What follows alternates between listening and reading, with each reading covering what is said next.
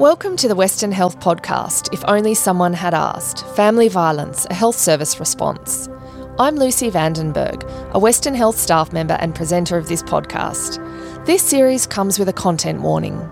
We'll be covering topics that may be distressing for people with first-hand experience of family violence or who have seen a loved one live through it.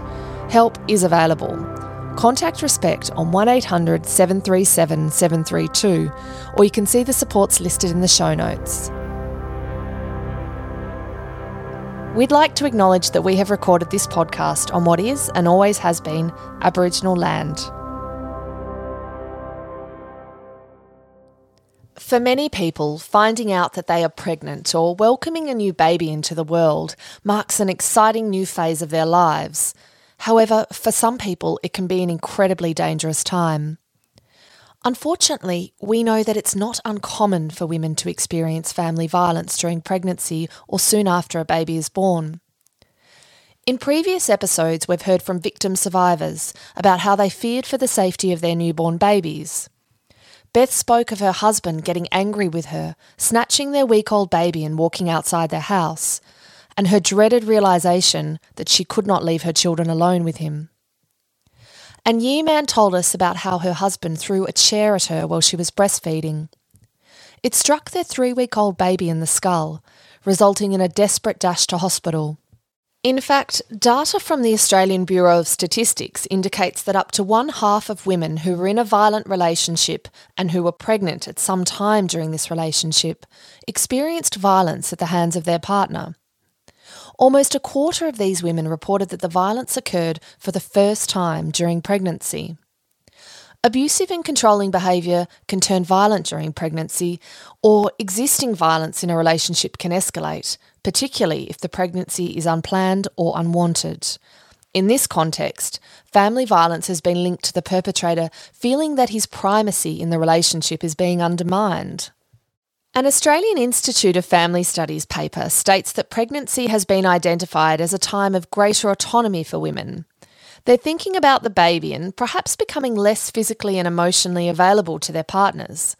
With control being a significant aspect of family violence, violent or abusive men may find pregnancy threatening and seek to re-exert control over their partners. Asunta Moroney, project lead for Western Health Strengthening Hospital Responses to Family Violence, expands on this. When a woman is pregnant, what happens is, of course, her attention is moved away from him, the perpetrator, the person using violence, and her attention now is focused on another person, which is the baby. This can cause the perpetrator to feel jealous. It can cause him to feel like he's losing control of her. And so what happens is then the violence starts to escalate. So the other thing is that women who are pregnant are often going to medical appointments, talking to nurses, midwives, doctors, obstetricians, all these people who are asking all these questions about their relationships and their life. And so the perpetrator then feels like she might disclose something. What happens in pregnancy is that the violence tends to get worse. Often, it doesn't always start in pregnancy. Most of the time, there's been some controlling behaviour before the pregnancy. So there could be verbal abuse, there could be emotional abuse, there could be financial abuse. But as the perpetrator feels like they're losing control, then they start to escalate it, and often we see physical violence occur during pregnancy. The Australian Institute of Family Studies paper, which I mentioned earlier, also discusses the strong correlation in research between unintended pregnancy and family violence. One study details women's descriptions of the various ways in which abusive partners had controlled their reproductive and sexual choices. This included sabotaging their contraception, refusing to use contraception, rape, and attempting to influence the outcome of pregnancies. It's thought that reproductive coercion is another mechanism through which perpetrators control and abuse women. Beth, who we heard from in our first episode, had 5 children with her abusive partner. Looking back, she suspects he sabotaged her contraception. I absolutely believe that he not ambushed the contraception, but there's a different word for it, but I'm pretty sure he tampered with the contraception, which is why why that I had another one so quickly. And then I had two. I had twins quickly after that. And then when the fifth baby came along, yeah, I just absolutely couldn't have any more children after that. I just wouldn't, you know. But up until then, I don't think I was really in control of falling pregnant, if you know what I mean. Research tells us that family violence during pregnancy is associated with negative health outcomes for the fetus, mother and child. And this can include complications in pregnancy and birth, such as premature labour and miscarriage, fetal stress and/or trauma, and low birth weight. It's also been associated with maternal depression and anxiety and substance abuse. What we know is that children are impacted by family violence even in utero. So we know that if a woman is pregnant and she's in crisis, experiencing violence, that can have an impact on the baby, and it can impact in lower birth weight. It can impact on her health or well-being, therefore translating to the baby. So, and then when the baby's born, we can see babies who are unsettled, may have some cognitive issues. If she's assaulted during pregnancy, that can affect the fetus as well. So it has really wide-reaching impacts even in utero. And so that's why it's so important to intervene at this time and intervene early. Sometimes children are catastrophically impacted by family violence, resulting in their death. We know that children can directly experience family violence when they're targeted by the perpetrator. But they can also indirectly experience family violence by witnessing violence being inflicted upon someone else. Victim survivor Beth shared that there were a couple of times when her partner behaved violently towards their children and she would intervene. Probably the times where I really felt fear for my own life was when I stepped in those instances. And, of course, I would always step in those instances, whether it be him building up and standing over a child and screaming at that child and me not knowing what was going to happen next, or a pet or one of our animals. So those were the times where I knew. I mean, I didn't think about it, to be honest. I just stepped in. But, yeah, once or twice he was with the children. Beth also described using tactics that would limit the exposure her children had to violence. You know, just making sure that when an argument started, if he was going to get physical, I'd try and sort of draw him away down the hallway, you know, away from the children or into the shed or somewhere where they weren't there. Yes, they understood that he was building up, but I didn't want them to have that vision, I suppose, in their minds. I didn't want them to remember that when they closed their eyes at night. Research has found that exposure to family violence is associated with a range of outcomes for children, including diminished educational attainment, reduced social participation in early childhood, physical and psychological disorders, behavioural difficulties, and future victimisation and/or violent offending. What we know now is that children are affected by family violence, whether they are the direct target of the violence or not. And in fact, the Family Violence Protection Act says that if you expose children to any of the acts that are family violence, so physical, sexual, financial control, coercive control, then you are also perpetrating family violence against the child. So the child doesn't have to be the direct target of the violence. If they hear or see the violence, even if they're in the same household, then they are still victims of family violence. So children can also be used as weapons in family violence. The perpetrating parent can use the child to spy on the other parent.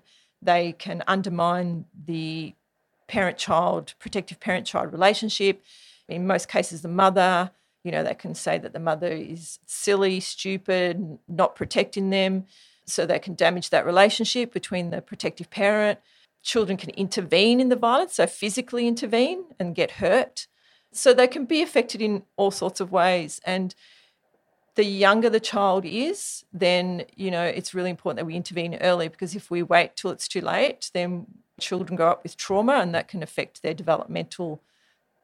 developmentally at school, in social relationships, in all sorts of ways, really.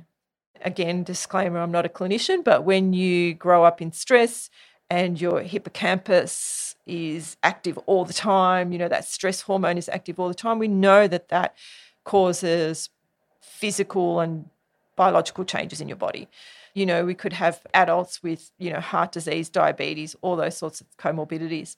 And there is a study in the US called the ACE study, so Adverse Childhood Experience Study, and it followed children through to adulthood and looked at the impacts of trauma on the brain and on physical health. And what it found was that if you're grown up in trauma, then you have likelihood of comorbidities and early death. So it has really long-reaching impacts. Asunta says that with the introduction of routine screening at all Victorian public antenatal settings, the opportunity to intervene early is now in place. Midwives and doctors at Joan Kirner Women's and Children's at Sunshine Hospital ask all pregnant women attending antenatal appointments a series of screening questions in an attempt to identify whether they are experiencing family violence. They're asked whether there is someone in the family that has made the woman feel unsafe or afraid for themselves or their children, whether someone has controlled their day-to-day activities or put them down, or whether someone has threatened to or actually physically hurt them. Depending on a woman's response, midwives and doctors will ask further safety planning questions to establish immediate risk. Senior midwife Emma Grealish at Joan Kirner Women's and Children's explains that midwives and doctors will only ask the questions if the woman is alone, whether it's a telehealth or face-to-face appointment. First booking appointments are either telehealth or face-to-face appointments depending on the woman's gestation.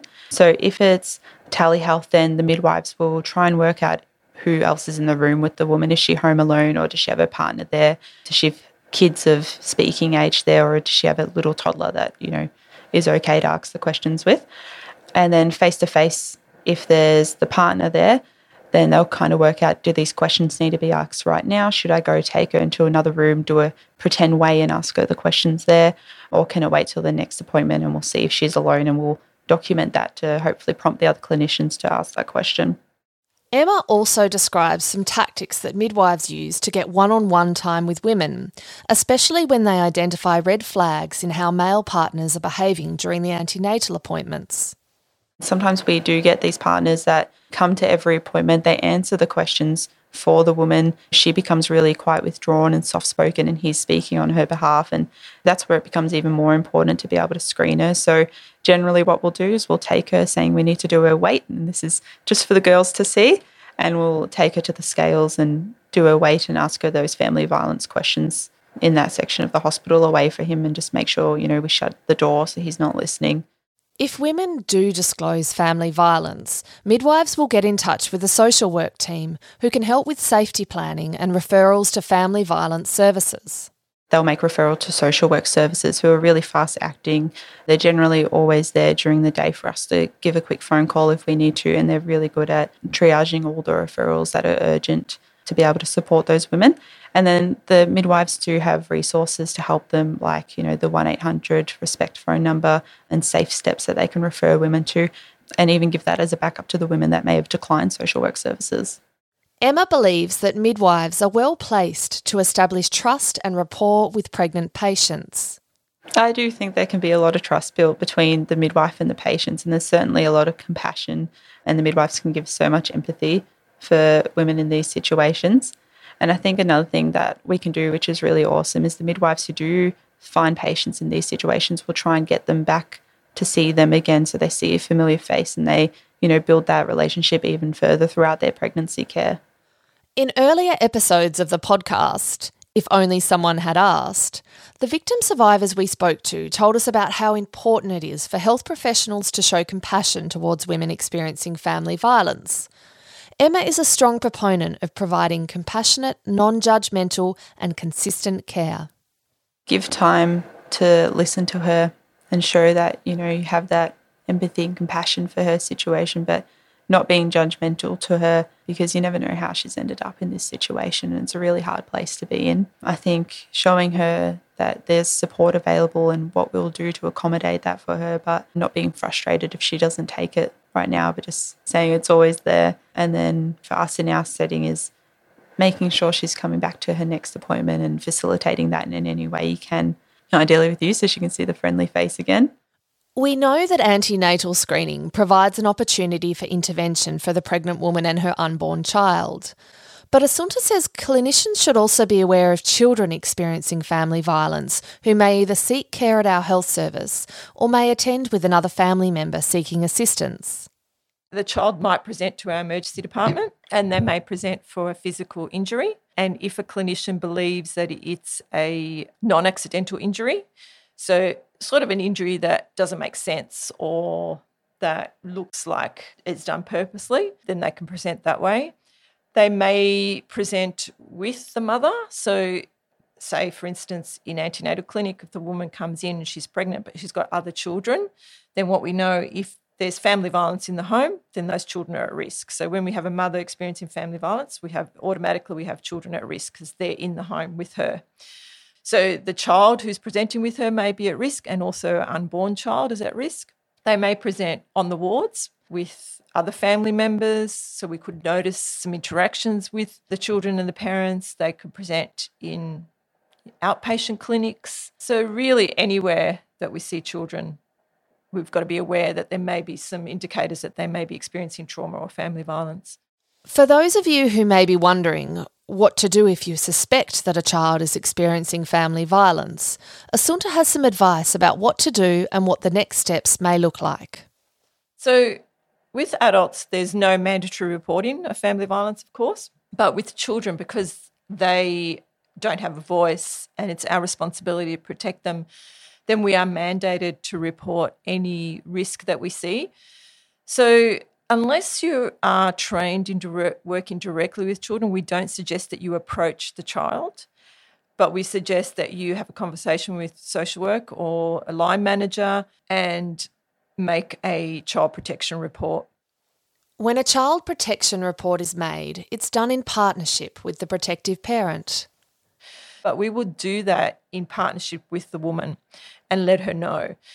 And that's really important because often the woman that we're working with, or the protective parent, in most cases the mother, is behaving protectively. So we don't want her to be punished and feel like, child protection is going to come in and remove the children. So we're really clear with her that, we have a responsibility to keep children safe, and therefore we have a responsibility to make a notification to child protection that this is a good thing because that enables services to come into contact with the family and support. So we'll do that with her knowledge and with her support. If a clinician raises their concern about suspected family violence, their identity is protected under the law, and any report they make will be investigated by experts. You're disclosing what you believe, what you've seen or what you've heard or what you think. It's not our job to prove whether a child is in need of protection or not. That's not our job. All we need to have is a reasonable belief or a suspicion. Now, child protection will investigate and they'll make a decision whether to act or not. And if you're wrong and there's no suspicion or there's no abuse happening, then that's great. But my question is, what if you're right? And that's really important because children don't have a voice. They don't have anyone to speak up for them. So it's really important that we are that voice for children. Now, it doesn't always happen that child protection go in and remove children. That's not always the case. Sometimes they will investigate, sometimes they will remove, sometimes they won't. Sometimes all they need is one more piece of the puzzle. And so by us ringing up and adding to that story, that might prompt them to act. Health services like ours care for patients with complex health needs, some of whom have experienced family violence as children. The impact on their mental and physical health can be profound. Asunta says that we should be asking ourselves, did it have to be like this? What could have been done to intervene earlier? She says healthcare workers are in a unique position to save and change lives. They can play a key role in breaking the cycle of abuse and violence, giving people a chance to start their journey towards accessing the safety and support that they need to recover and rebuild their lives. One person can't fix everything, but a whole lot of people can contribute. These are really complex issues and it can be sometimes daunting to think, how can I make a difference? But every single interaction where somebody gets a positive response or a positive interaction or a positive intervention can change that person's life. So it's really important to remember that you don't have to have all the solutions. You just have to be part of the pathway. Thank you for taking the time to listen to this podcast, if only someone had asked. We hope that you have learnt more about the impact of family violence on women and children. Please consider sharing this podcast with your family, friends and colleagues so that they can increase their knowledge of this important issue. Thank you also to our producer, Susanna Cornelius. For more information, please see the show notes or visit our website www.familyviolence.wh.org.au. I'm Lucy Vandenberg. See you next time.